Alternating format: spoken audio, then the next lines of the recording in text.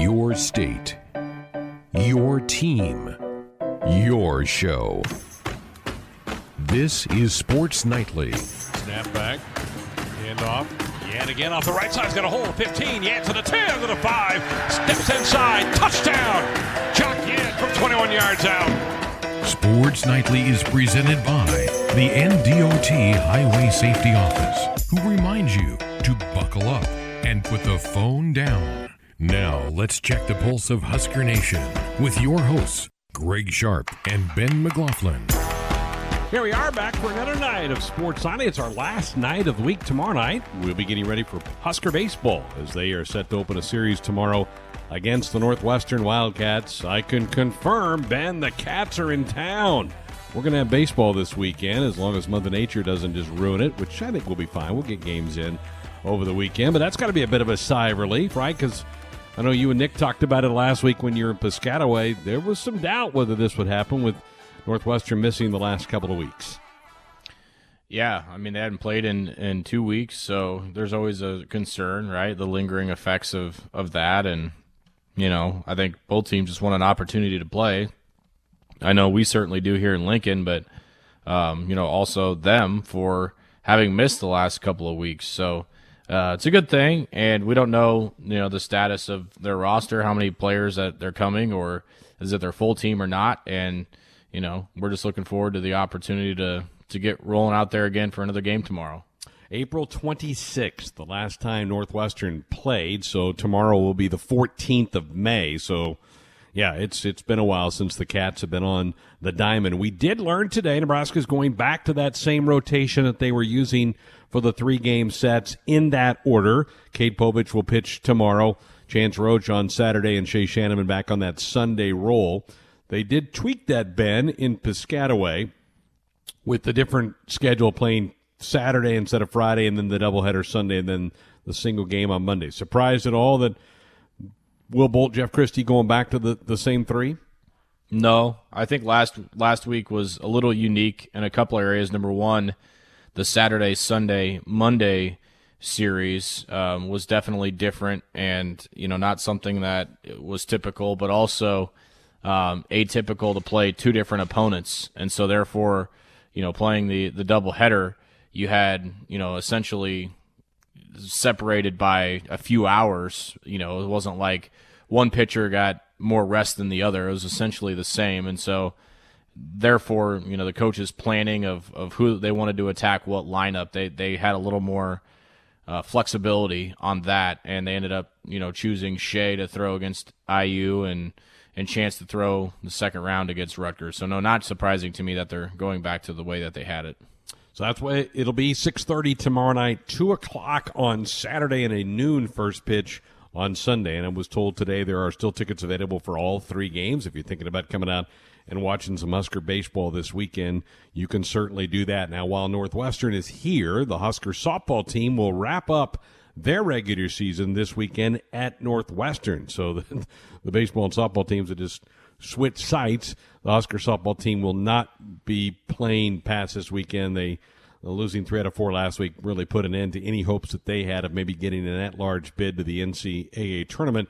So their season will come to an end. But not a bad year for Rhonda Ravel's team. They probably finished a little bit higher than a lot of people have thought. Hopefully they can finish off with a couple of wins in Evanston this weekend. Also, Husker track and field will be busy starting tomorrow. The Big Ten Outdoor is taking place in Illinois, in Champaign, Illinois, hosting the meet this year. And so good luck to Gary Pepin's men's and women's squads as they get after it starting tomorrow in Champaign. Hopefully we'll keep track of that during the baseball broadcast to see how they're doing in the team standings as they make their way in there. We don't talk a lot about the virus here, other than, you know, how it affects sports and sporting events like Northwestern's baseball team getting shut down for a couple of weeks. But a really big announcement today, Ben, by the CDC, saying that fully vaccinated people can stop wearing masks in most indoor places and certainly outdoors. They can take those masks. This is a huge bit of news for all of us, right? I mean, for the CDC to come out and say that means that they are comfortable with where we are in this country is in controlling the virus, getting people vaccinated, treatments of the virus, the caseloads that they're seeing around the country must be to a place where they feel confident in saying that. And to me, this is giant news that came out today, particularly for those of us that are involved in the sports world and want to see stadiums fill back up. Obviously, for those of us who love college football, this is a pretty good sign that we could be really back to normal in the fall or in September when the Huskers have their first home game on September the 4th. But this was big news today, and this is welcome news for all of us who want to try to get back to more of a normal life. And the CDC certainly isn't going to say this unless they have some confidence that we've turned a big corner in this deal.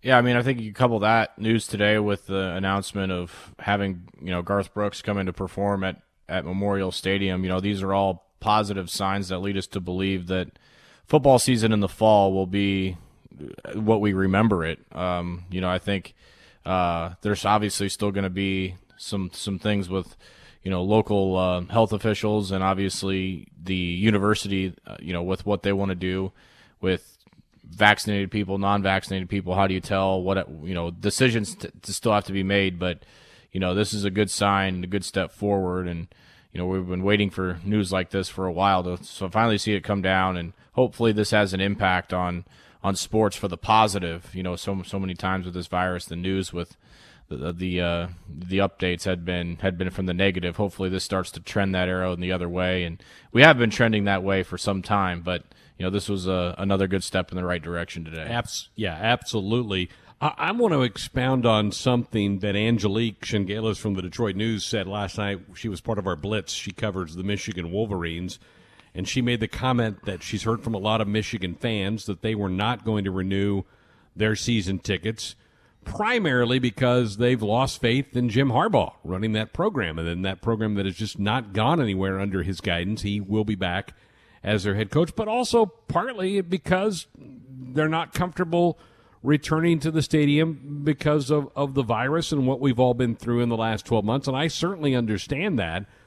I got to think there's a little concern here locally if Nebraska can maintain the sellout streak. And I don't know. I mean, I don't know what to make of the 36,000 that made it to the spring game when they were going to allow up to 42,000. So they left some tickets on the table. Folks did. I think that was primarily because people are still nervous, and I get that, about venturing out into big crowds because of the virus. But maybe you hope by September 4th that most people will be vaccinated at that point in time. But maybe I'm out there. I'm nervous, Ben. I'm a little nervous that the sellout streak could be in jeopardy, and not because of the lack of faith in the Huskers, but just because people are still leery about going out and being around big crowds. And I totally get that. Yeah, I get it too. And it's hard to blame people, right? I mean, everybody's been affected by this virus in different ways. And, I'm sure most of us listening, probably all of us, know people that have tested positive from it and probably had some reaction to it, and some no doubt more harsh than others. So it's definitely a concern, and I'm with you. I was a little surprised to hear the spring game numbers, but at the same time, it makes complete sense. And so, yeah, I mean, I think there is probably some reason to be, a little nervous about that streak. And, if it were to be that the streak ends, to have it take a worldwide pandemic to do so, it's still nothing to scoff at. But Husker fans are going to do everything they can to get people in the stands and get that thing continued. Yeah, it would be a shame that this glorious streak might come to an end, but I think, it's easily explainable. I think you sit there and go, we had a worldwide pandemic. I mean, those come around about once a century, and that's what it took. But, the athletic department's not saying that right now. I'm just, as I look at it and kind of read the tea leaves, I could see that being an issue. I think we're going to have great crowds. I mean, I think we're going to put 80,000 in there, but you may not have that extra 9,000 to get you to the top to keep it a sellout. We'll monitor this as we make our way through the summer, but that thought has certainly crossed my mind, and I know others, and people have brought that up to me, wondering how nervous are people. I think you have to be if you covet that streak, and we all do. We take a lot of pride in that as Husker fans, in that streak that it's been sold out every game since 1962, and that's going to probably be an issue here this fall for Husker football. Josh mentioned this in the ticker, Ben, another one of those weight room phenoms. The stats were put out today, the 10-yard split, and Phelan Sanford tops the list here. And Matt made the comment during the spring game broadcast about how Phelan had tested so well. My goodness, did he ever? This is pretty impressive for this walk-on. Mentioned him yesterday from Benkelman, Nebraska, right? I mean, just a powerhouse of college talent.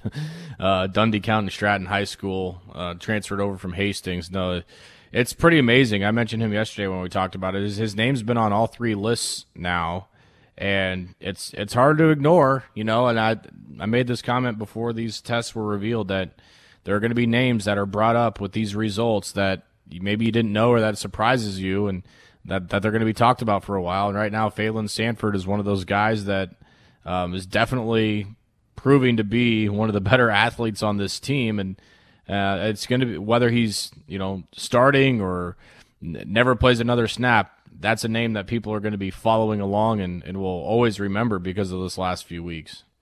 The top 10. This was the 10-yard split. Phelan was tops on the team, 1.51 seconds. Number 2 was Noah Pulla-Gates. Cam Taylor-Britt was 3. Deontay Williams, who led the category that they put out yesterday, was 4th. Logan Smothers on this list. Luke Reimer on this list. Marvin Scott, who's not a little guy, on this list. Grant Taggy, the young man from Omaha West Side, another walk-on who made some plays in the spring game as well. Oliver Martin, and here's JoJo Doman, again, showing up on this list. So there's your 10 today, the top 10 on the team in the 10-yard split. This week's been fascinating to me, Ben. I just have loved seeing these things pop up one per day, and I had a feeling that's what they were going to do when they released these, is they were going to make this kind of stretch out over a week or two. I think it's fascinating. It's guys like you and I talking about this, but also a chance to brag about a guy like Phelan Sanford, who's now popped up on this thing twice, a walk-on from a small town in the state of Nebraska, who played a bunch of football in that spring game because there were so few corners on that white squad that he had to play practically every snap of that game on the defense for the white, but really encouraged and happy for him that he's on this list. All right, here's what we have on the program tonight. Tom Shatel, the lead columnist of the Omaha World Herald, is going to join us here in a little bit. One of the recent columns that he penned was about where should Nebraska put their student section. Where should they keep them where they are, kind of in that corner in the southeast part of the stadium? Should they move them more behind the benches of an opposing team?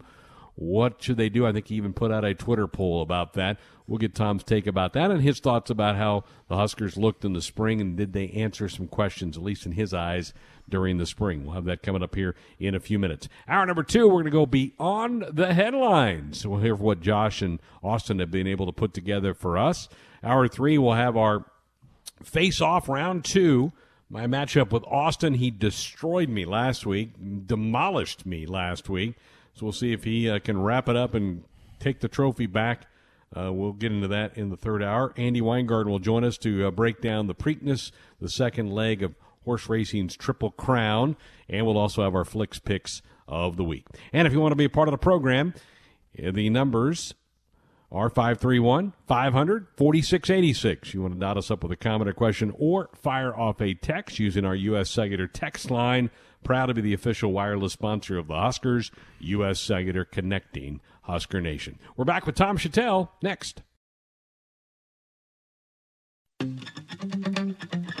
Cornerstone Bank is committed to providing you game-changing solutions for your financial needs. Bank on a solid foundation. Cornerstone Bank, member FDIC, equal housing lender. Greg Sharp back with you on a Thursday night. Sports Nightly here on the Husker Sports Network. We're delighted to welcome on board the program the lead columnist of the Omaha World Herald, Tom Shatel. Good evening, Tom. How are you tonight? Okay, what's going on? Well, we wanted to get you on and get your thoughts about the Huskers wrapping up spring ball a couple of weeks ago. Did they answer some questions in your eyes, or are there still a lot of unanswered questions about this team as they enter summer? Oh, I think there's always questions until we see him play. We didn't, that was a very controlled spring game, obviously. First half, they didn't even tackle. So, it's – I think if there's an area that I was looking at and maybe felt a little bit better about was the running backs. I think they've got some guys.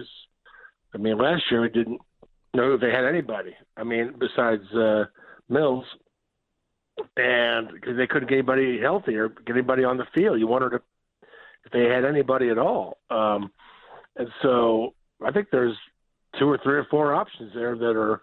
I don't think anybody is going to be a dominant back, but I think they have enough for a nice little committee and with some good role players, including Yant. Everybody loved Yant, and I think they need that short yardage, sort of a big body guy. So we'll see. I was intrigued by that. Obviously, the receivers are on everybody's mind. Adrian played well. He missed a few throws that he probably should make still, but I think he looks better. So we will see. But I think there's some options there at running back. They should be able to have a running game, I think. Tom, physically, do they look like they can compete in this league now? I think there was a time where you felt like they just weren't physical enough to hang with Wisconsin and Iowa and some of those beefier teams in the league. Have they closed the gap in your eyes in that phase of things? I thought they had the last 2 years. They made progress every year, but the last 2 years Iowa has. In fact, I would say the last 3 years, but definitely the last 2 seasons. Nebraska has matched Iowa and Wisconsin's physicality. The Wisconsin game a couple of years ago, Wisconsin won that game. They didn't push Nebraska around. They had the best player on the field, Jonathan Taylor, who was special, and they returned a kick for a touchdown. Iowa game 2 years ago, I specifically remember sitting there with Sam watching Iowa try to run the ball on Nebraska. They had to load up 2 tight ends on one side in order to get any kind of running game going. So I feel like Nebraska has handled that part of it. What they haven't handled, we've talked about ad nauseum, are the mistakes and the penalties and things get in the way.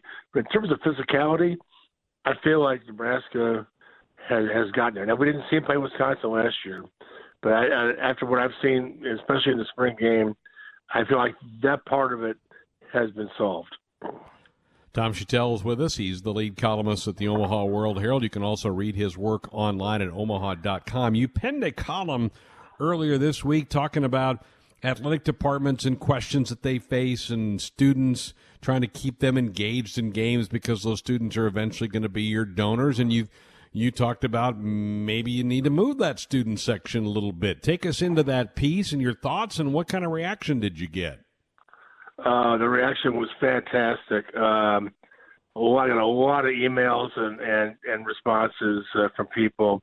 A lot of good ideas. A lot of old alums saying this is how it used to be, and we need to do this. And I'm going to write about it for this Sunday. I'm going to print a lot of the responses I got for this Sunday, and then I will reveal my choice for where the student section should go in my first downs column next Monday or Tuesday. So, yes, it's going to be taken care of. And yes, you're going to make somebody mad, but and that's never easy.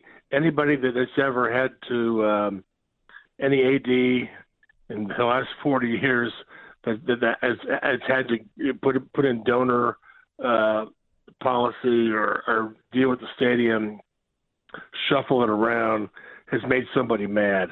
So you're going to make somebody mad, but the students are that important. The future has got to be the priority here. And where some people will say, well, if the students aren't going to go to the games, why give them good seats?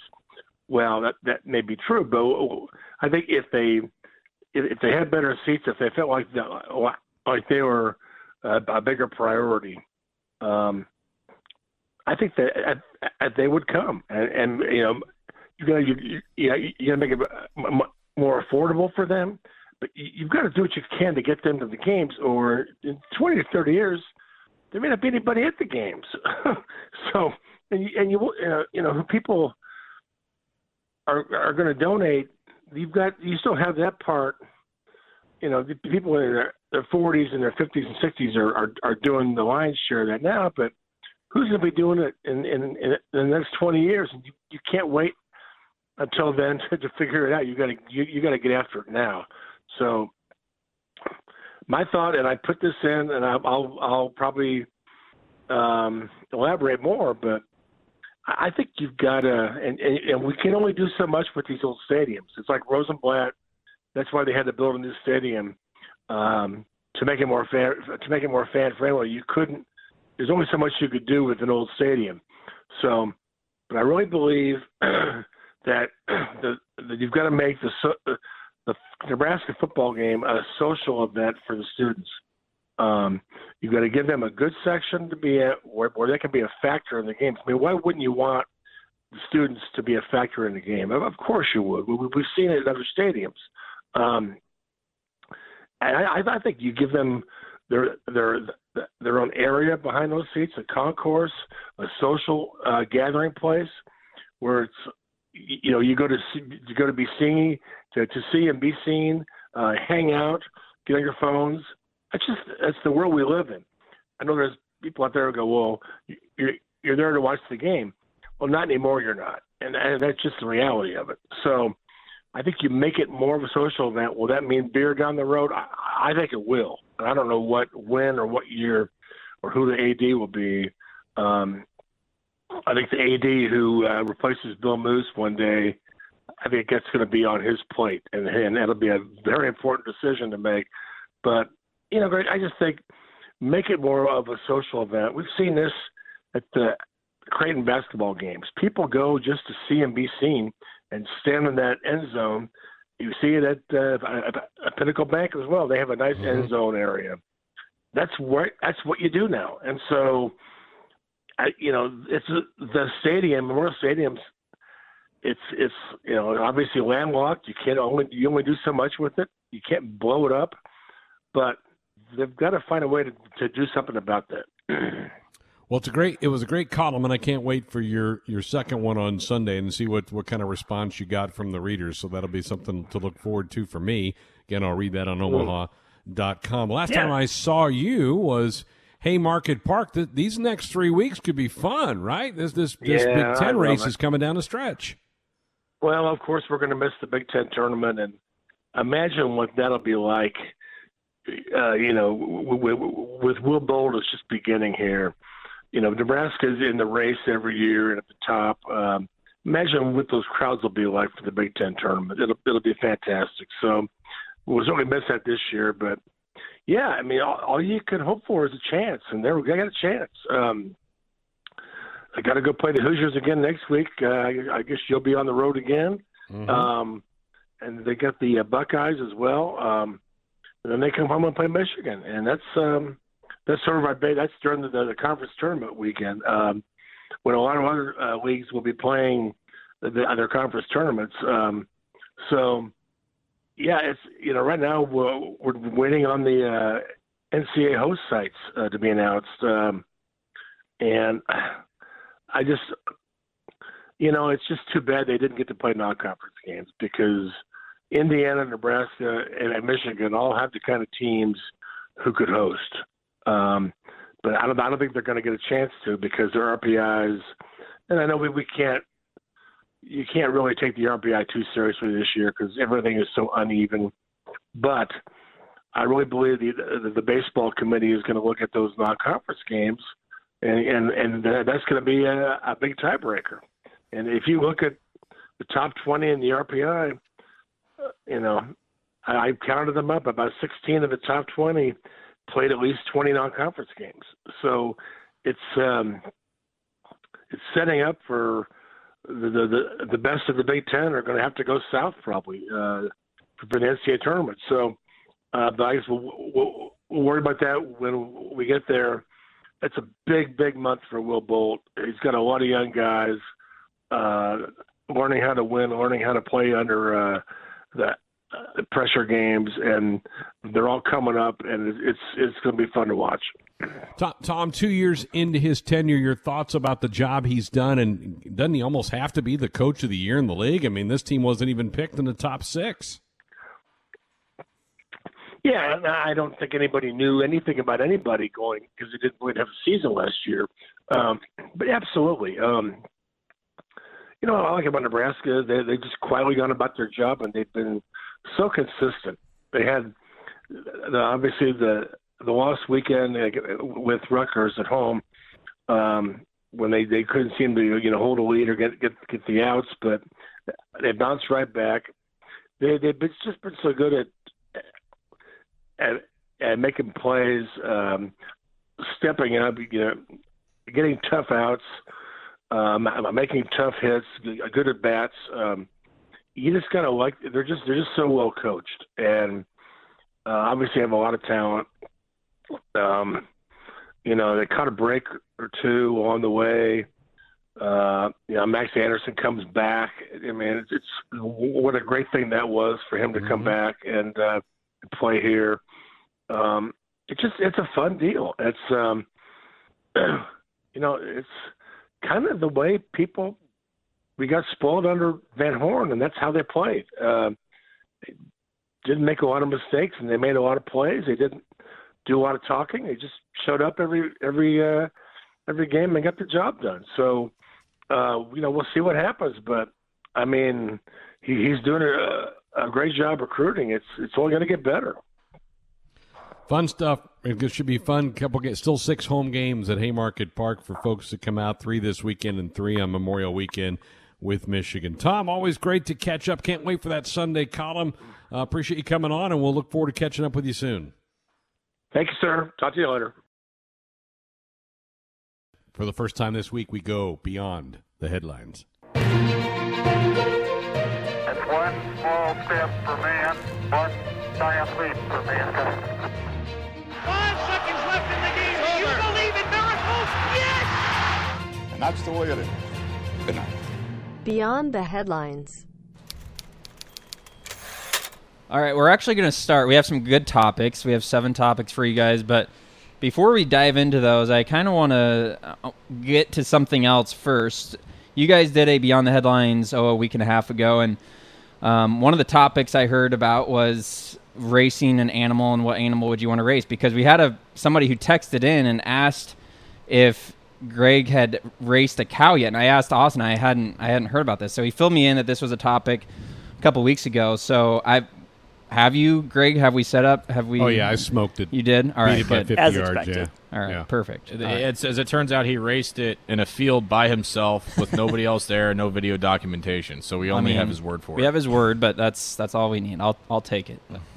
What? By the way, Ben? What did you say?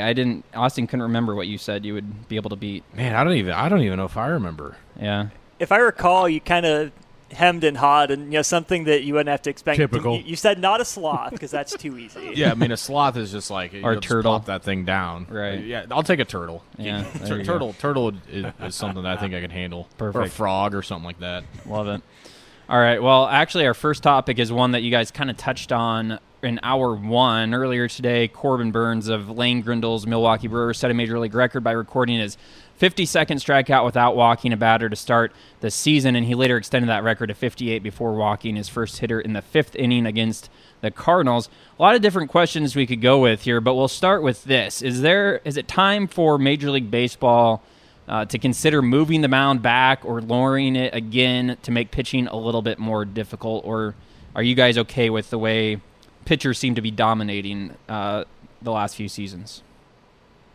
I just feel like I would have to know what type of impact it has. Like if it's going to lead to even more home runs, because home runs are way up too in a day and age where we're all talking about launch angle and exit velo. I mean, it's all about, hitting the ball over the fence. And so I don't want to give the offenses too much of an advantage. If it leads to more balls in play, more contact type plays, I would listen to it. But I just feel like, and I feel like you and I are typically on the same wavelength with this type of stuff, Josh, where I'm a little bit more hesitant to it just because, the pitchers, the pitcher in baseball these days has evolved so much. We're even seeing it in the college game. I mean, everybody's throwing 100 miles an hour in the major leagues. Yep. Everybody has a good breaking ball in the major leagues.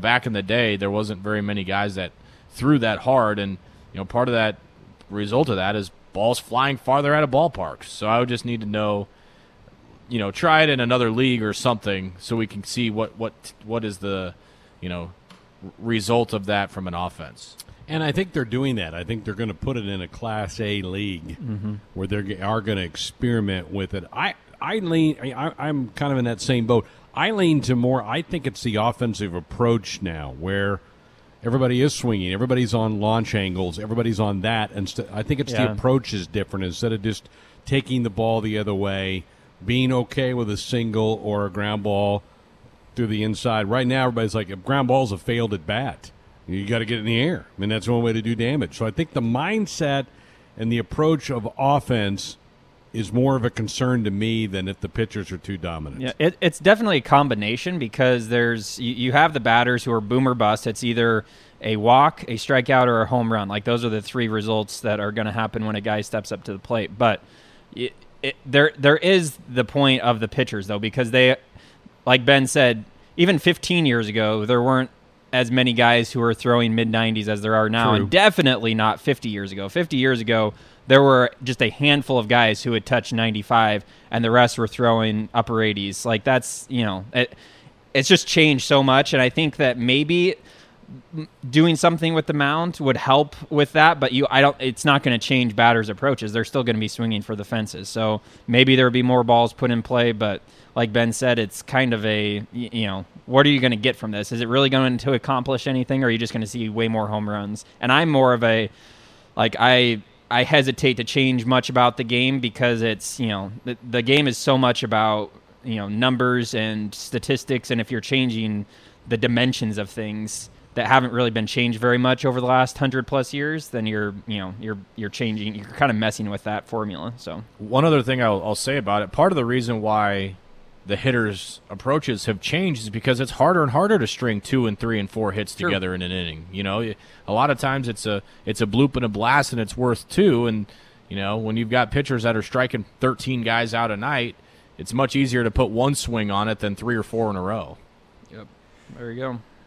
All right, from baseball to football, we had the NFL draft a couple weeks ago now, but a week ago, Tuesday, as we were doing Beyond the Headlines, the Canadian Football League was holding its draft, and the Hamilton Tiger Cats had the first overall pick.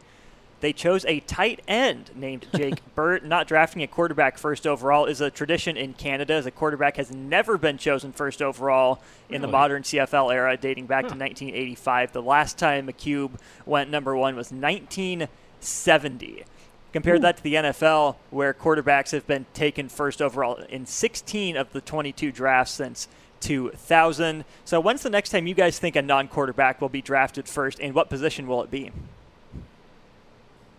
Oh, geez. And this relates to the NFL, too? NFL, yes. Well, I think there's a lot of years that it's not a quarterback one. It just, if your best player is a rush end or an outside backer, that can be a one. I don't think it's a something. How long ago did the Chiefs take Eric Fisher? You're now your new Indianapolis Myles Colt. Garrett. I mean, Myles Garrett's been a one. Jadeveon Clowney the year after Fisher. Yeah, so I think it'll be a defender. I think it's if it's not a quarterback, I think it's probably going to be a defensive guy. Yeah, pass rusher. I think it's probably or an O lineman, a slam dunk O lineman. But it's got to be a really weak draft class for that to happen. So it's got to be an Eric Fisher type. Yes. Right. That just blew my mind, though, just the difference in the drafting styles. I mean, yeah, it's two different kinds of football, but you'd think quarterback would be just as important in Canada as it is in America. But I guess their positional value charts are different up north of the border. I guess. Something like that. All right, we couldn't help but put this topic in here because Ben's favorite person in the world, PGA golfer Bryson DeChambeau, had an interesting couple of days this past weekend while competing in the Wells Fargo Championship. After the second round last Friday, he was 2 over for the tournament. Looked like he was going to miss the cut, so he took his private jet, headed back home to Dallas. But he did not miss the cut, so he scrambled, had to fly back to Charlotte, which is where the Wells Fargo Championship was. At 2:45 in the morning on Saturday, he arrived just in time to make his tee time for the third round. He climbed the leaderboard over the next couple days, finished tied for 9th at 4 under par. So we probably asked something similar to this, but what are some fun travel stories you guys have had over the years where you just barely got where you needed to be in time or barely made a plane or a flight or something like that? The worst one I had was going to cover the Big Ten basketball tournament in Indianapolis, and I had like the first flight out of the morning, and we played pretty early, so like it was a fight to just get there in time as it was. And for some reason, they would not it gave me one of those options to like change your flight or whatever, like at the kiosk, and I obviously said no, I don't want to do that. Well, apparently in the time that I had to answer that question, my seat was open, and so somebody at the counter took my seat, or they gave it to somebody in standby or something, and so I basically lost my seat, but it still gave me a boarding pass. And so I went to check in at the counter and drop my bag off or whatever, and they're like, oh, no, there's a problem, and well, there's no more seats. I'm like, what do you mean there's no more seats? There's a seat number on my ticket. And I could hear them calling my name on the intercom from upstairs. Final boarding call. Mr. McLaughlin, if you're here, please board. I'm like, they're calling my name. Like, clearly I have a seat on the plane. And so I basically had to ask everyone in line and security if I could cut them. Yes, I was that guy. And literally was walking onto the plane as they were closing the door. And so it was just, and this is at like 5 a.m. This is probably 4 o'clock in the morning. And you're just not what you want to be dealing with. And I was not overly pleased with that scenario. Man, you sound just like Bryson DeChambeau. You guys are like the same person. I know, right? Same golf swing. Wow. I'm surprised Ben didn't give you this story because you all remember when the Big Ten baseball tournament was in Bloomington, Indiana a few years back. Yeah. So Nick went with us because we rotated and we knew we had to do some sports nightlies on the side. And so we took all 3 to the Big Ten tournament. Huskers get eliminated. We have a fairly early, mid-morning flight, I think, to come back is what we booked. It's about an hour drive from Bloomington to the Indianapolis airport. We're cutting it a little close. We're probably right at about an hour from takeoff when we pull into the terminal, and the rental car place is right there. It's hooked to the terminal. You just have to cross a bridge, and you're right from the rental car place. Well, we turn the car in. We were walking in the terminal, and I think it was Ben, forgot something in the rental car. So he goes back.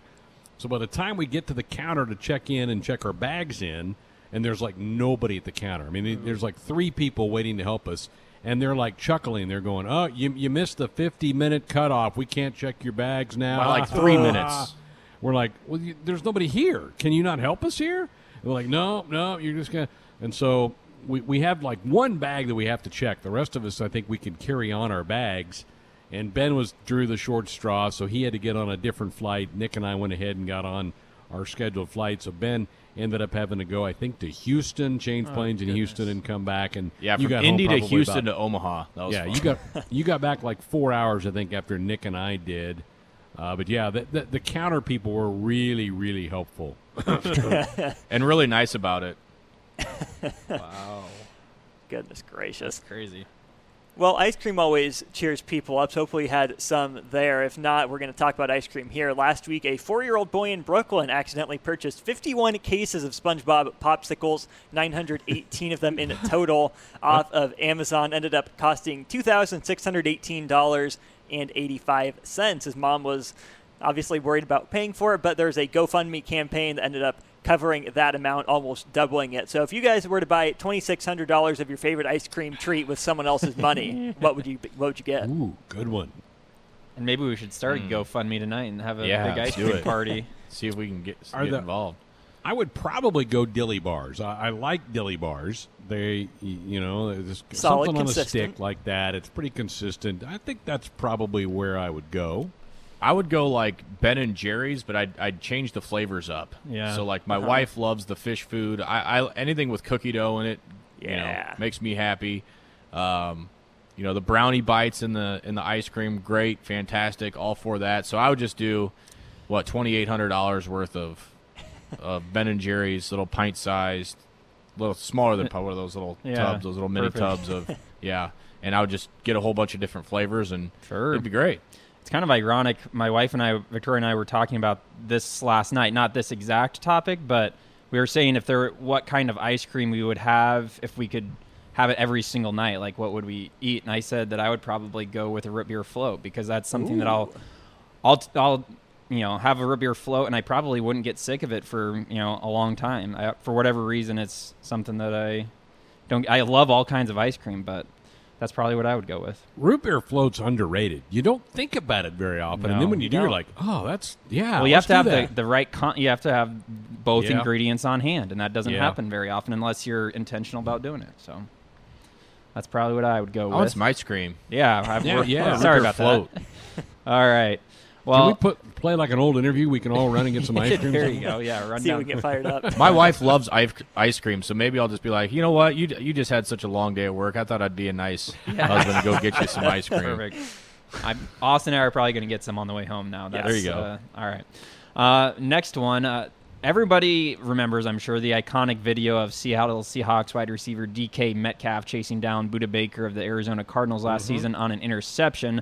Well, on Sunday, Metcalf got a chance to put that speed on display again at the Olympic trials in California. He ended up running a 10.37 in the 100 meters, which fell short of the 10.2 that he needed to qualify. So still pretty impressive on that stage. So if you guys could pick one athlete in the big four American sports, or even really you could exclude hockey if you want, to participate in the Olympics, and we'll maybe just keep it at track and field, what athlete would that be, and what event would it be in? Can we talk about for a second that DK Metcalf is 6'4", 230 pounds? He was and he ran big. a 10.37 and cut too. I mean, that's stupid. That is absolutely stupid. 6'4", 230 pounds, and no human that size should run that fast. Nope. Period. Nope. 100%. Well, the first name that popped in my head was Tyreek Hill. I'd like to see Tyreek Hill sprint. That's kind of the first thing that popped into my mind. And maybe something other than even 100, because I'm sure that he could run for a 400 even if he got in the right shape. I would want to see like Aroldis Chapman play dodgeball. That's something that I really want to see. No, put him in handball. You're a handball guy, right? Well, yeah, but you got to like pass the ball to teammates. You're not going to be winging that little rubber ball 100 mile an hour at your teammates. Well, no, he can just be the finisher. Set him up. Oh, there you go. Yeah, that's good. But yeah, give me like a dodgeball match with like Aroldis Chapman and just firing darts at people and just You might be able to dodge a wrench, but you're not dodging a left-hander 100 miles an hour. I can tell you that much. So give me Aroldis Chapman in a Team USA dodgeball jersey, and let's go to war. Right. How about Patrick Mahomes throwing like the javelin? Oh yeah. Wouldn't you think he'd be pretty good at that? I wouldn't want him getting hurt. Let somebody else do that. Well, you take the hurt quality out of it. It's just I think I like that though. That's good. Yeah. See, now, Ben, I'm just picturing like a five-man phalanx in front of Chapman or Mahomes playing dodgeball. Just five people on defense, just letting him wing everything. We've done that top 10 list multiple times. I think we've done like a top 10 soccer team, like full of athletes. We know we've done like a dodgeball team before. That'd be awesome. It'd be awesome to watch. Love it. Sign me up. All right, you guys mentioned the NCAA Golf Regional in Baton Rouge last segment, but this is beyond the headlines, not just the headlines, so a little different take. With that regional, the top 6 teams and the top 3 individuals outside of those teams were automatically advanced to the next round despite not having to compete. So if you guys could go back in Husker baseball history and advance one Husker team to a super regional automatically, which team are you choosing and why? Man. I'll go first, let you buy some time. I've got a couple in mind. The team 2 years ago would have been fun to see if they could have made it to the Supers. The 08 team, the last team to host, I think that team with Johnny Dorn as their lead pitcher would have been a team I think could have made a run to Omaha. But I'm going to go the 2014 team because I think that team had the best starting pitching. You had Ryan Bolt as a freshman. You had some really good batters in that lineup, including Michael Pritchard. That might have been the most complete Husker team that I've seen around. So I'll go 2014 Huskers. Yeah, that's the obvious choice, I think. I think you said the other ones. 08 would have been good. The 2 years ago would have been solid, too. But that 14 team, by far, was the most complete. And then you talk about their bullpen with Zach Hirsch and Josh Rader and Jeff Chestnut. And, that was a really, really good bullpen. You talked about some of the offense with Pat Kelly and Darby and Pritch and Bolt and Tanner Lubach. I mean, that was a really, really good team. Blake Headley was on that team. And the starting pitching depth there was really good too. So yeah, I think that 14 team is slam dunk the answer. Nice. It's kind of a fun thing to talk about, especially as we're getting close to the postseason here. Our last topic, we'll wrap things up with a story from Florida, our favorite kind. A woman in Florida kind of almost pulled off an interesting stunt earlier this week. Her name is Audrey Francisquini, and she's a 28-year-old woman from Miami who had hopes of promoting her Instagram page. So, naturally, she made her way to an area high school. She spent a day trying to blend in with the students, handing out pamphlets that had info about her Instagram. She did blend in successfully for a while by wearing a backpack, and then she also had a skateboard that she was carrying with her through the halls. And she only ended up being caught because she was out in the hallways wandering around, and the security noticed her, and everybody else was in class. So they caught up with her. She actually ran away from them and got away, but the authorities, of course, used her Instagram to track her down and arrest her at her home. So what is the oldest age you guys could have been or still possibly could be to blend into a high school without being noticed? Oh. Man. I mean, it would not be 28, I can tell you that. Right. I lost too much hair at that point. See, Austin and I were talking. I think he still could pull it off, especially if he shaved. If I got a shave. Austin, you could do that. The issue is that my high school had a graduating class of 46, so people are going to just they would just know who you notice were. me and know who I am. I think mine had 500. Just come to my high school. I was going to say sneak me into a Class A school, and I'm sitting in history class, no problem. Yep. What was the movie? What classes would you want to take in high school, Austin? What did I take, or what would I want to? What would you want to? If you went to school tomorrow in high school, what classroom would you wander in on? Well, I mean, besides gym, you can't pick gym. Well, then I'm picking lunch, obviously. No, history was always kind of fun. So probably a history class. Trying to think. Spanish, I enjoyed Spanish. So probably history or Spanish would be the two I would try to wander into.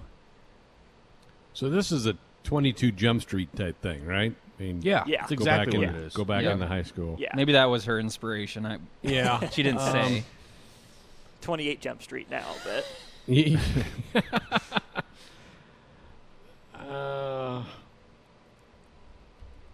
Yeah, Ben and I with our hair problems. Right. What age did that start hitting? I'd say about 24, 23, 24 is when. I was a little older than that when it hit me. So I had a buddy in college. He was like Austin, a little bit more of a baby face. He could have done it up almost till he was 30 years old. He could have gone back and slipped into an algebra class and been fine in the back of the room. Yeah.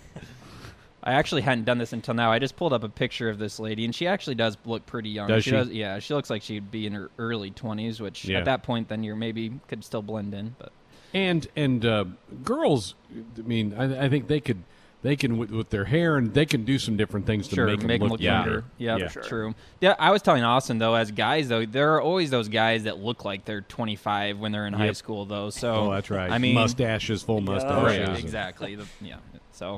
Might not have a hard time. Good stuff. Thanks. Unless Ben, are you stalling? Or are we good? What? I don't want to stop you from coming up with anything. Stalling? You're good, right? I'm good. Yeah, we're wrapping. All right, we're wrapping. All right. We're back, hour number 3 here on a Thursday night, final hour of the week for us. Husker baseball bumps us off tomorrow night as they entertain the Northwestern Wildcats at Haymarket Park, 6 o'clock for pregame coverage here on the network. Busy hour, our face-off coming up. We'll talk to Andy Weingarten and preview the Preakness, and we'll have our Flix Pix segment at the end of the hour. Let's get her going with the face-off. It's time for face-off. They score! Let's go. Mano a mano. You, me, right here. Right now. Now, here are your hosts, Josh Hilkeman and Ben McLaughlin. Round 2, ding. Woo! Greg and Austin. Ding, there you go. Does that work? Here we are.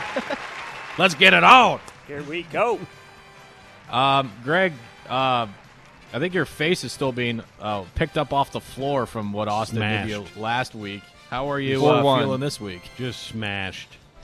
Austin had some impressive pulls Oh, last week. I could not believe it. He did earn it. He was locked in. Locked in. You better hope he's off his game tonight. Otherwise, Are you feeling as confident as you did last week, or where are you at? You know, I'm trying not to feel too good or too bad. You know, it's another week. I got my eyes on the prize again. I'm sitting in front of the trophy. I hope I can claim it after this week, but I might just start, sending Greg subconscious messages of dilly bars if things get too tight. Can't be too high or too low. Got to say somewhere in the middle, right? That is the objective. Okay. All right, boys, here we go. Question number 1. We're going college football here to start. Name the top 5 college football stadiums in terms of capacity. Greg. I heard Greg first. Yep.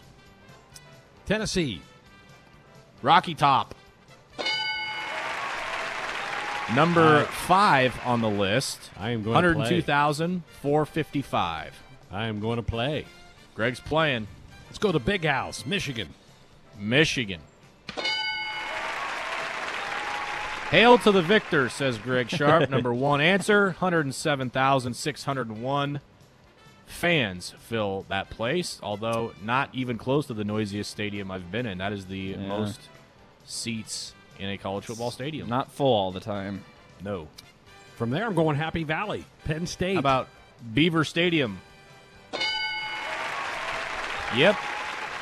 For some reason, this was listed as second, but by my math, it is actually fourth. 102,572 in Happy Valley. Much louder than Michigan. All right. Give me the Horseshoe, Ohio State. Ohio Stadium. Third on the list, 102,780 for the shoe. Going for a quick sweep here to start out. All right, got a couple in mind here. How about Texas A&M? Kyle Field. Wow. Very nice. Greg off the pavement. Dilly bars. What, Austin, what was your guess? I had 2 others written down. I had Bryant Denny in Tuscaloosa and also the Rose Bowl. What was going to be your guess? I was probably going to go with Alabama. Right off the top? Or just as a steal? Probably as when I buzzed, I was going to say the Big House. Yeah, okay. Yeah. Gotcha. All right. And I knew that question was catered more to Greg, but with stadiums opening up, it was a must-ask. So congratulations. Sure. Greg's up 1-0. On the board. On the board. All right, 1-0 Greg as we move to question number 2. And we move to a Husker-related topic. Who are the 4 Husker volleyball players who have been named Gatorade National Player of the Year in high school? Greg in first. Allie Batenhorst. Show me Allie Batenhorst. Of course, she hasn't played for the Huskers yet, but still counts. Yesterday, she received that honor. Are you going to pass or play? I'm going to play. Okay. Let's go Lexi Sun. Show me Lexi Sun. Yeah, of course, she went to Texas first out of high school, but is now at Nebraska. That was 2017 when she was named the Gatorade National Player of the Year. Michaela Fecky. Give me Michaela Fecky. Yeah. 2015. You need one more.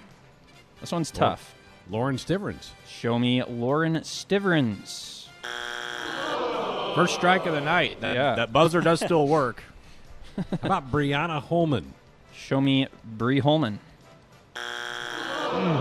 LSU transfer was not. All right, be careful. You're down to your last strike, but you have 3 of the 4. Austin's going to need. Katie Rolfson. Show me Katie Rolfson. No, and that's probably your best guess of those 3 would have been her. She was probably the highest rated, but also not Gatorade Player of the Year. So, Austin, over to you for a steal attempt. I'm glad you said Katie Rolfson, Greg, because that was one of my guesses. So. Ooh. Glad Thank you to help. for crossing that one off the list Team for player. me. We appreciate that. It won't be a yay team unless I get this one right. Let's see. There are a lot of players to choose from over the years. I honestly don't know. I should have done my research and looked to see when the Gatorade National Player of the Year started being handed out for high school volleyball. But I bet it's been a while. I'm sure. I feel like that, like in football, I feel like that went back into at least the 80s. But yeah. I don't know when they started it for volleyball. I'll say Jordan Larson. Give me Jordan Larson for the steal. You're kind of in the right area. To go back a little bit further than the ones that Greg named, Sarah but Pavin? It was actually Gina Mancuso. Oh. I would got that. No, and that's what I didn't expect you guys to get that one, but good job, Greg, getting the other two. All right, Austin. Need it. Big one. Need this one. You're not run over on the pavement, but you're getting in position here. We need to turn this thing around. I'm stepping out onto the crosswalk right now. Yeah. All right, question number 3. We're going back to college football. Tim Tebow in the news this week, joining the Jacksonville Jaguars, reuniting with head coach Urban Meyer. He won the Heisman Trophy in 2007. Name 3 of the other 9 finalists that year for the award. What was the year? 2007? 2007. Austin. Austin's in. How about Jamarcus Russell? How about Jamarcus Russell? You're a little bit off on your years, but that's not a bad guess. Not bad, not bad. Greg, over to you.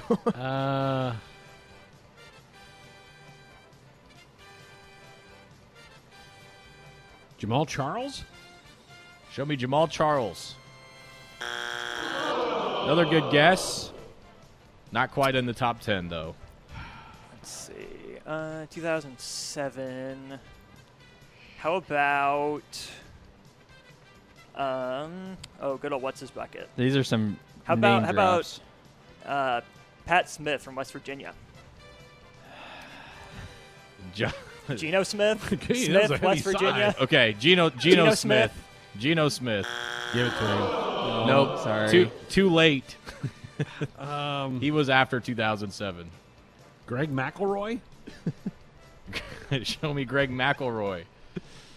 Wasn't he like Bama's quarterback that year? Also too late. I think he was 2008 or 9 when he was the quarterback at Bama. Who buzzed in first? Austin? I did. So I'm one more round of strikes, and then I'll give some clues. Steve Slayton. Steve Slayton. Best guess so far. Yes. I will say that. All right, Greg. Oh, I have another. Okay. Jeez.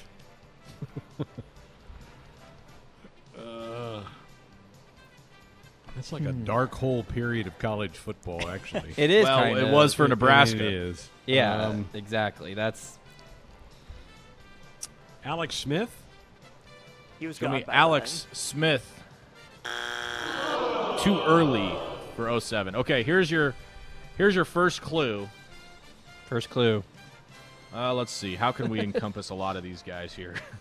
I do have a few more guesses written down. Oh, but I will wait. 5 of them are quarterbacks. I have a clue, but I really don't want to say it.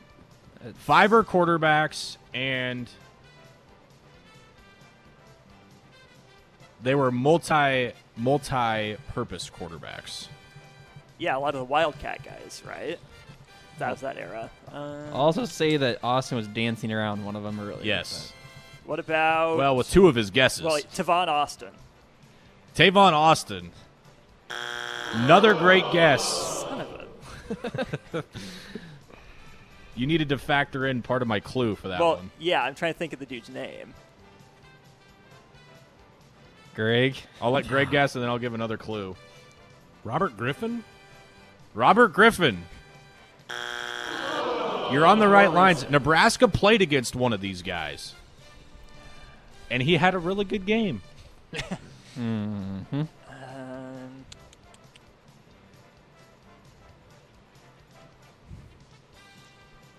He may or may not have fit the same clue that I gave earlier. I'm going to guess that he did fit the same clue that you gave earlier. 2007, Wildcat quarterbacks.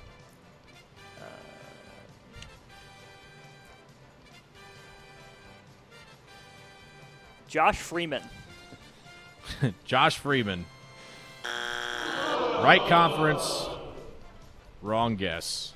This guy was a much better college player than Josh. I was going to say, if we get to through a couple more rounds, we might just have to go to a winner-take-all. Whoever gets first the first one to get it right. Get one right. All right, I think I'm off a couple years with this guy, but I'll throw Vince Young out there. Vince Young. Yep, 2 years too late. He was the 05 game with USC. All right, first one to get one will get the category. How about Tim Tebow's running mate, Percy Harvin? Percy Harvin. Demony. One of the other guys on this list was in the news this week. That's what I was going to say. And it's why I asked part of the other reason why I asked the question. Once I saw this, one more clue here. How many of these guys are in the NFL, Ben? Still, I know that at least one of them, maybe two. I think just one of them. Yeah, the other maybe guys. two, maybe two. But there is still a guy in the NFL. That helps. Narrows it down a little bit. I know at least 4 of these guys were first-round draft picks. I'm going to try an offensive lineman, Orlando Pace. Orlando Pace. Too old. All right, so let's recap the clues. 5 quarterbacks. Some of them are dual threat. One of them Nebraska played against in this year. He had a good game. And one of the guys also in the news this week. 2007. I didn't think the question was this hard, but maybe it is. This goes with none of the hints, but I'm thinking of teams that had pretty good years in 2007. How about Ray Rice from the Rutgers running back? Ray Rice. Let's stick on the quarterback train here because I think these are going to be the easiest ones to get. One guy had was this his record-breaking season, Ben? I can't remember. Yes, I think it was. The guy that we're talking about that was in the news. One of the non-quarterbacks Bo Pelini coached before he came to Nebraska. That's a good clue. Also Glenn Dorsey. Glenn Dorsey. Yes! We got one. All right, list off the other ones. Okay.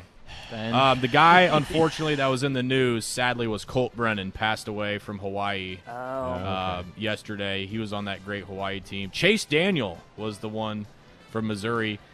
Austin, you named the entire backfield of West Virginia except Pat White, the starting quarterback. That's his name, Pat White. The other quarterbacks were Dennis Dixon and Matty Ice, Matt Ryan from Boston College. You had Darren McFadden from Arkansas. You had Chris Long from Virginia, first-round draft pick, and the one that I wasn't expecting anybody to get was Kevin Smith from UCF. All the others are guys that you have heard of at least, but again, I thought Chase Daniel and Colt Brennan would probably be guessed at some point. Yeah.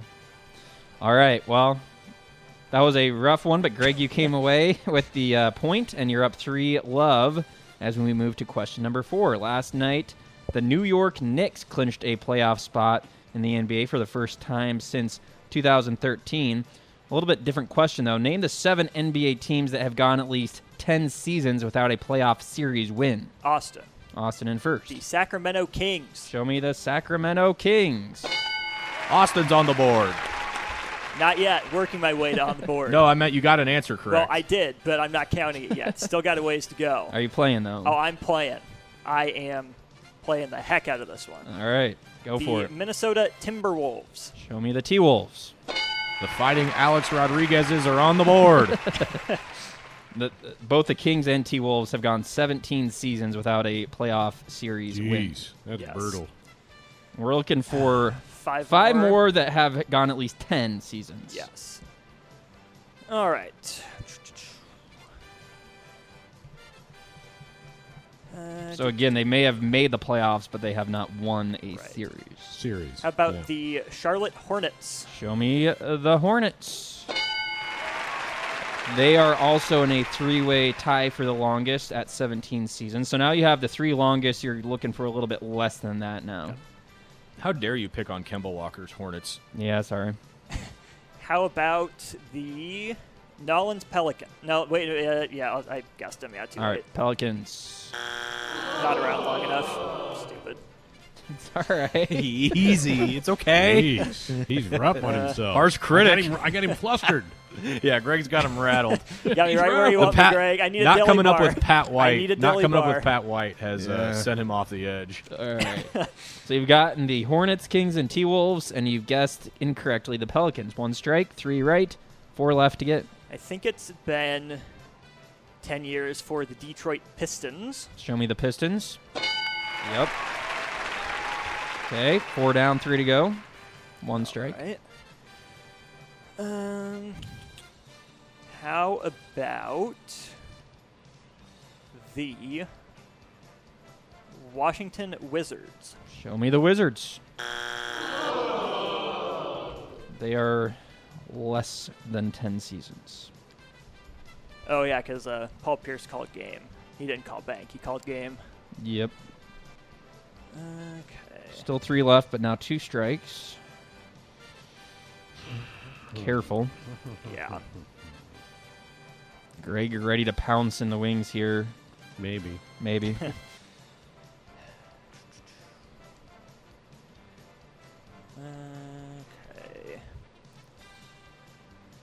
Thinking. Teams.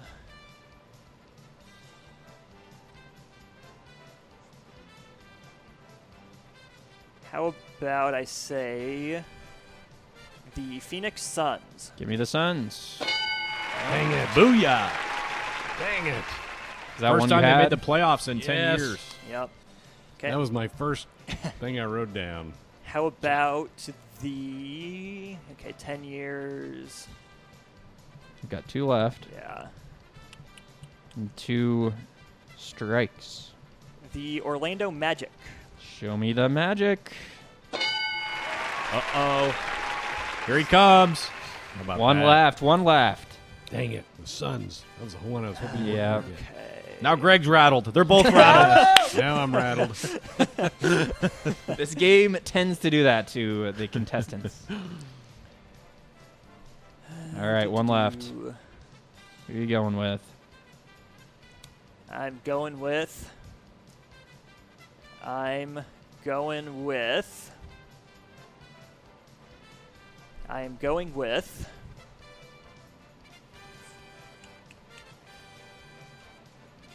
the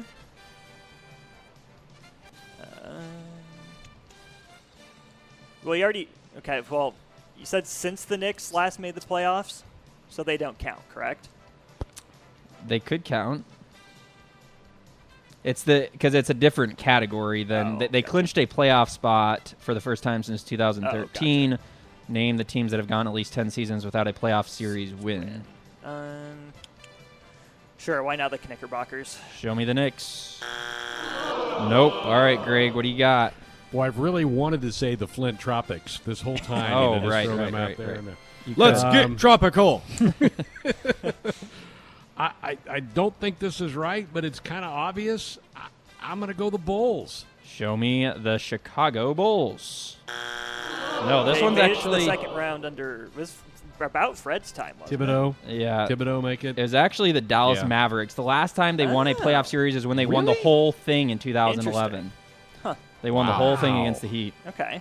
That was the one I did not expect you guys to get, but well done getting the other 6, Austin. So now question number 5. I had the Suns. That's one I knew was right. Dang it. All right, question 5 is not as hard as question 3. That I can promise you. We'll see about that. Name 6 of the 8 teams that last participated in the College World Series. That participated in the last College World Series. The most Greg. recent one. Greg in first. Michigan. Show me Michigan. Yep. They did indeed. Play. Greg's playing. Vanderbilt. Show me Vandy. National champs beat Michigan in the third game. Give me double T, Texas Tech. Texas Tech. A little quick on that one. That's right. Yep. All right, that ends my confidence part of it. All right. It's all right. Those are the 3 or 4 that I really remembered playing up there 2 years ago.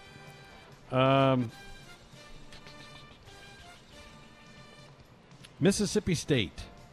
Show me the Bulldogs. Yep. They did Was make that the it. year that they had the bananas that they kept showing, or was that before that? I think it was before that, but Yeah. I think that was the year that I can't remember exactly what year it was, but Let's go Arkansas. how about the Hogs? Oh, yeah. How many do I have? 5. You've got 5. You need one more.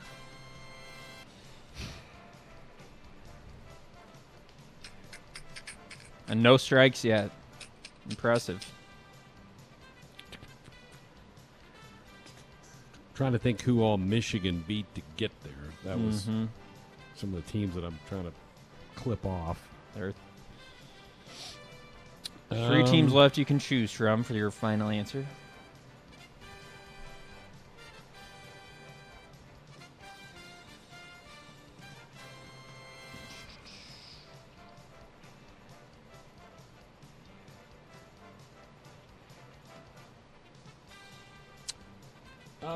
Give me Louisville. How about the Cards for the win? Boom! They made it to the semifinal and lost to Vanderbilt to get to the championship series. Boom! Now I have It's level. I have no idea what to expect next Shambles. week. Woo. Last week it was all Austin. This week all Greg. Who knows what's going to happen next week? Wow, Can't wait. All right. Well, the good news, I'm Josh, guessing is we Pat can White leave next questions week. 6 and 7. We can. Yeah, they're both still relevant. Okay. Good stuff. All right, we'll come back, talk some Preakness. Andy Weingarten will join us next. We're back, Sports Nightly Thursday night. Coming up on Saturday, it's the second leg of horse racing's Triple Crown, the Preakness. And here to break it down for us, Andy Weingarten in Louisville. Man, Andy, the horse racing world has been turned on its head with the news of Medina Spirit, the Derby winner, testing positive to a drug test. How crazy has it been around Churchill Downs and Louisville here in the last 5-6 days? Yeah, it's been something else. It just seems like the Derby can't get a break. You know, last year with no fans due to COVID, running it in September. The year before, the winner was taken off the board for impeding traffic, and now really the worst of all is a drug test failure several days after the race, and you know it's not good for the sport, and I really don't like the way Bob Baffert has handled it. I mean, some of the excuses that were given before he finally admitted it, I mean, it just they're not credible. Something obviously happened. My guess is that somebody on the staff gave the horse that drug inside the 14-day period. They found out about it, chose not to say anything because, he had been saying all along he didn't really think he had that good of a chance to win. And I think, had the horse not won, maybe none of this would have come out. Then he turns out winning the race, and it all comes out. It's not a good situation. Andy, does it affect that horse at all? Is it allowed to run this week at the Preakness? So far, the decision has been made from the Maryland Jockeys Club that he can run, but it will be pending any new information that comes out in the next couple of days. If, for example, the second test that he was given, if the Kentucky Racing Association rules that in fact he is disqualified, I would suspect that Maryland at the last minute will say, no, we can't run. The other thing I understand they're doing is that both of actually he has 3 horses running on Preakness Day. 2 of them in the Preakness, 1 of them the day before in the Black-Eyed Susans, and those horses are going to be tested daily for whatever it is they're going to test for, and if they find anything out of the ordinary, they'll pull them out of the race for that reason. So, wow. He's definitely under the microscope. I can't believe he would do anything at this point. So hopefully he'll be able to run. The only thing I think that would stop it is if the Kentucky racing folks do rule that he has been officially disqualified. Yeah, Concert Tour is another one of his horses that's in the Preakness. Andy, for our audience's benefit, what are the differences between the Derby and the Preakness? Well, the Preakness is a little bit of a shorter race. It's 1 mile and 3/16 instead of 1 1/4 miles, so it's a 1/16 of a mile shorter. Nice. The turns are a lot sharper. It's still a 2-turn race, but the turns are sharper, and the stretch run at the Preakness is a couple of 100 yards shorter, I believe, than Churchill Downs. Churchill Downs stretch run is one of the longest in the industry. So you've got several things that are different. Typically, speed holds up better at the Preakness than it does at the Derby, although in recent years it has been speed horses that have won it. Medina Spirit was a perfect example. Got the good ride, got out in front, was challenged by 3 horses down the stretch, and none of them could catch him. I mean, it was really a great race. This is one of the best races, on track that we've had in a number of years, because you had 4 horses within a couple of lengths, and none of them could catch them. It was a great race, and no doubt about that. Okay, before we get into your picks, what about the weather? What kind of conditions are they looking at for Saturday? Should be a great day. They're looking it's a little cool. It's been cool on the East Coast all week. They'll probably be in the 60s for the race on Saturday, but should be a fast track, no excuses. And, won't have near as many horses. You've only got 10 of them right now that are going to run, so hopefully everybody gets a clean trip. They really did in the Derby for 20 horses or for 19 horses. That was really a clean trip for everybody. So should be no excuses for anybody in this one. Should be a good race. Okay, this is going to be tough to handicap because of all the question marks in this thing, but let's give it a go. Let's go with your show horse. What are you thinking? Okay, I like a horse that is fresh. He's only raced 3 times so far, and all 3 of them have been solid. They've not been against the Tier 1 horses, but he's run really well, and very few people are talking about him. Crowded Trade is the 4 horse at 10-1.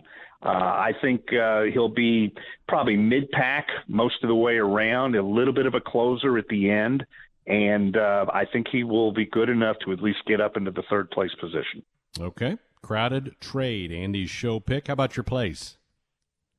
Another one that probably nobody is talking about. I think he is one. There's actually several pure closers in this race, but this is one of them that was running really well, and it was a strong Kentucky Derby candidate until the last race in the Wood Memorial. So if you take that one out, I think he deserves some attention here. It's the 9 horse Risk Taking at 15-1 in the morning line. So I like 2 long shots in the top in the 2nd and 3rd position. Okay, that's a Chad Brown trained horse coming out of the 9-shoot, Risk Taking at place. I bet you're going Medina Spirit to win this thing, aren't you? Well, let me put it to you this way. I am going with Bob Baffert to get the win, but not with Medina Spirit. Ooh. I think he's going to get it with Concert Tour. I think Concert Tour is a better horse. I think he has more speed than Medina Spirit. I think the 2 of them will probably be duking it out for most of the first half to 2/3 of the race. I think Medina Spirit will fade. I don't think Concert Tour will. I think he'll get a wire-to-wire win. I like Concert Tour to win it. Wow. Coming out of the outside, on the outside too, coming out of the 10 shoot, that doesn't scare you off at all? No, not at all, because of the speed. I think he'll be able to go right to the front. Mike Smith is a great jockey in these kind of races. I'm really playing as much the jockey here as I am anything else. I really think right now Mike Smith may be the best of the bunch, and I think he'll get him out in front. Medina Spirit does not like to run off the lead. When he wins, he usually wins wire to wire like he did in the Derby, and I just don't think that horse is going to let him do it. And I like Concert Tour to win it. I thought maybe you'd look at the Dwayne Lucas horse Ram in this thing. No, not a fan of Ram. Really didn't. Well, there's really not much, not a whole lot to know about him. I mean, he's never been in a stakes race. He won a claiming race back in March, but just he's not run against these kind. I mean, he'd be a sentimental favorite certainly because you know D. Wayne Lucas is 85 years old, but sentiment doesn't win a race. I don't think I don't think he's up to it. I think this is way out of his class. It wouldn't surprise me if he's way behind the pack. Gotcha. Andy, great stuff as always. We appreciate it. We'll talk in a couple of weeks for the Belmont. Okay, you bet. Thanks, Greg. Nothing good on TV anymore? Struggling to find something to watch? There's no crying in baseball! Well, we've got you covered. I'm going to make him an offer he can't refuse. All right, Mr. DeMille, I'm ready for my close-up. It's time now for Sports Nightly Flix Pix. And action! All right, let's see what's on everybody's screens. Ben McLaughlin, lead us off. So we finished the haunting at the hotel show. As I said, not well done. It's fine. I mean, you could probably pass on it. However, we are getting ready to watch whenever it is that we start a show again. A show that we started right when the pandemic started, and believe it or not, they're coming. No, not Space Force. Come on. They've come out with a second season of the show called The Circle, and so we're going to get into that whenever it is that we sit down and watch TV next. So I love the first season, and excited to see what's on tap for season 2. Cool. I like it. All right, Josh. All right, I'm going to go a little bit outside the box with my pick this week, and we haven't really had Franklin watch too much TV yet, but when we do, it's kind of hard to find a good show, one that isn't just really dumb. So we have found one that both Victoria and I like watching with him, and it's called Trash Truck. It's on Netflix. Max Keane is the guy who created it. His dad, Glenn, was a Disney animator. His grandpa, Bill, created the comic strip Family Circus. So you might know those things. And then also one of the voices on the show is Brian Baumgartner, who's Kevin from The Office. So a few names you'd recognize, and it's short episodes, so easy to digest, and cool stories, and at least somewhat easy to follow. So it's good. Cool. Nice. Austin. I'm just going to be watching the Faceoff tape all week. I watched last week. That didn't go so well, so got something new to at least listen to, if not watch. But no, still enjoying Criminal Minds and bits and pieces. People are messed up. I could never write for these shows. Imagine some of the stuff that they come up with. My percentage of guessing what these people did wrong, or the whodunit, is going down a little bit, but I'm still usually on the right track. That's kind of my challenge with that show right now. Very good. Speaking of whodunit, we fell into a movie from 2009 called State of Play. It is a political thriller, a lot of twists and turns on some murders in Washington, D.C. involving politicians. Let's give it a listen.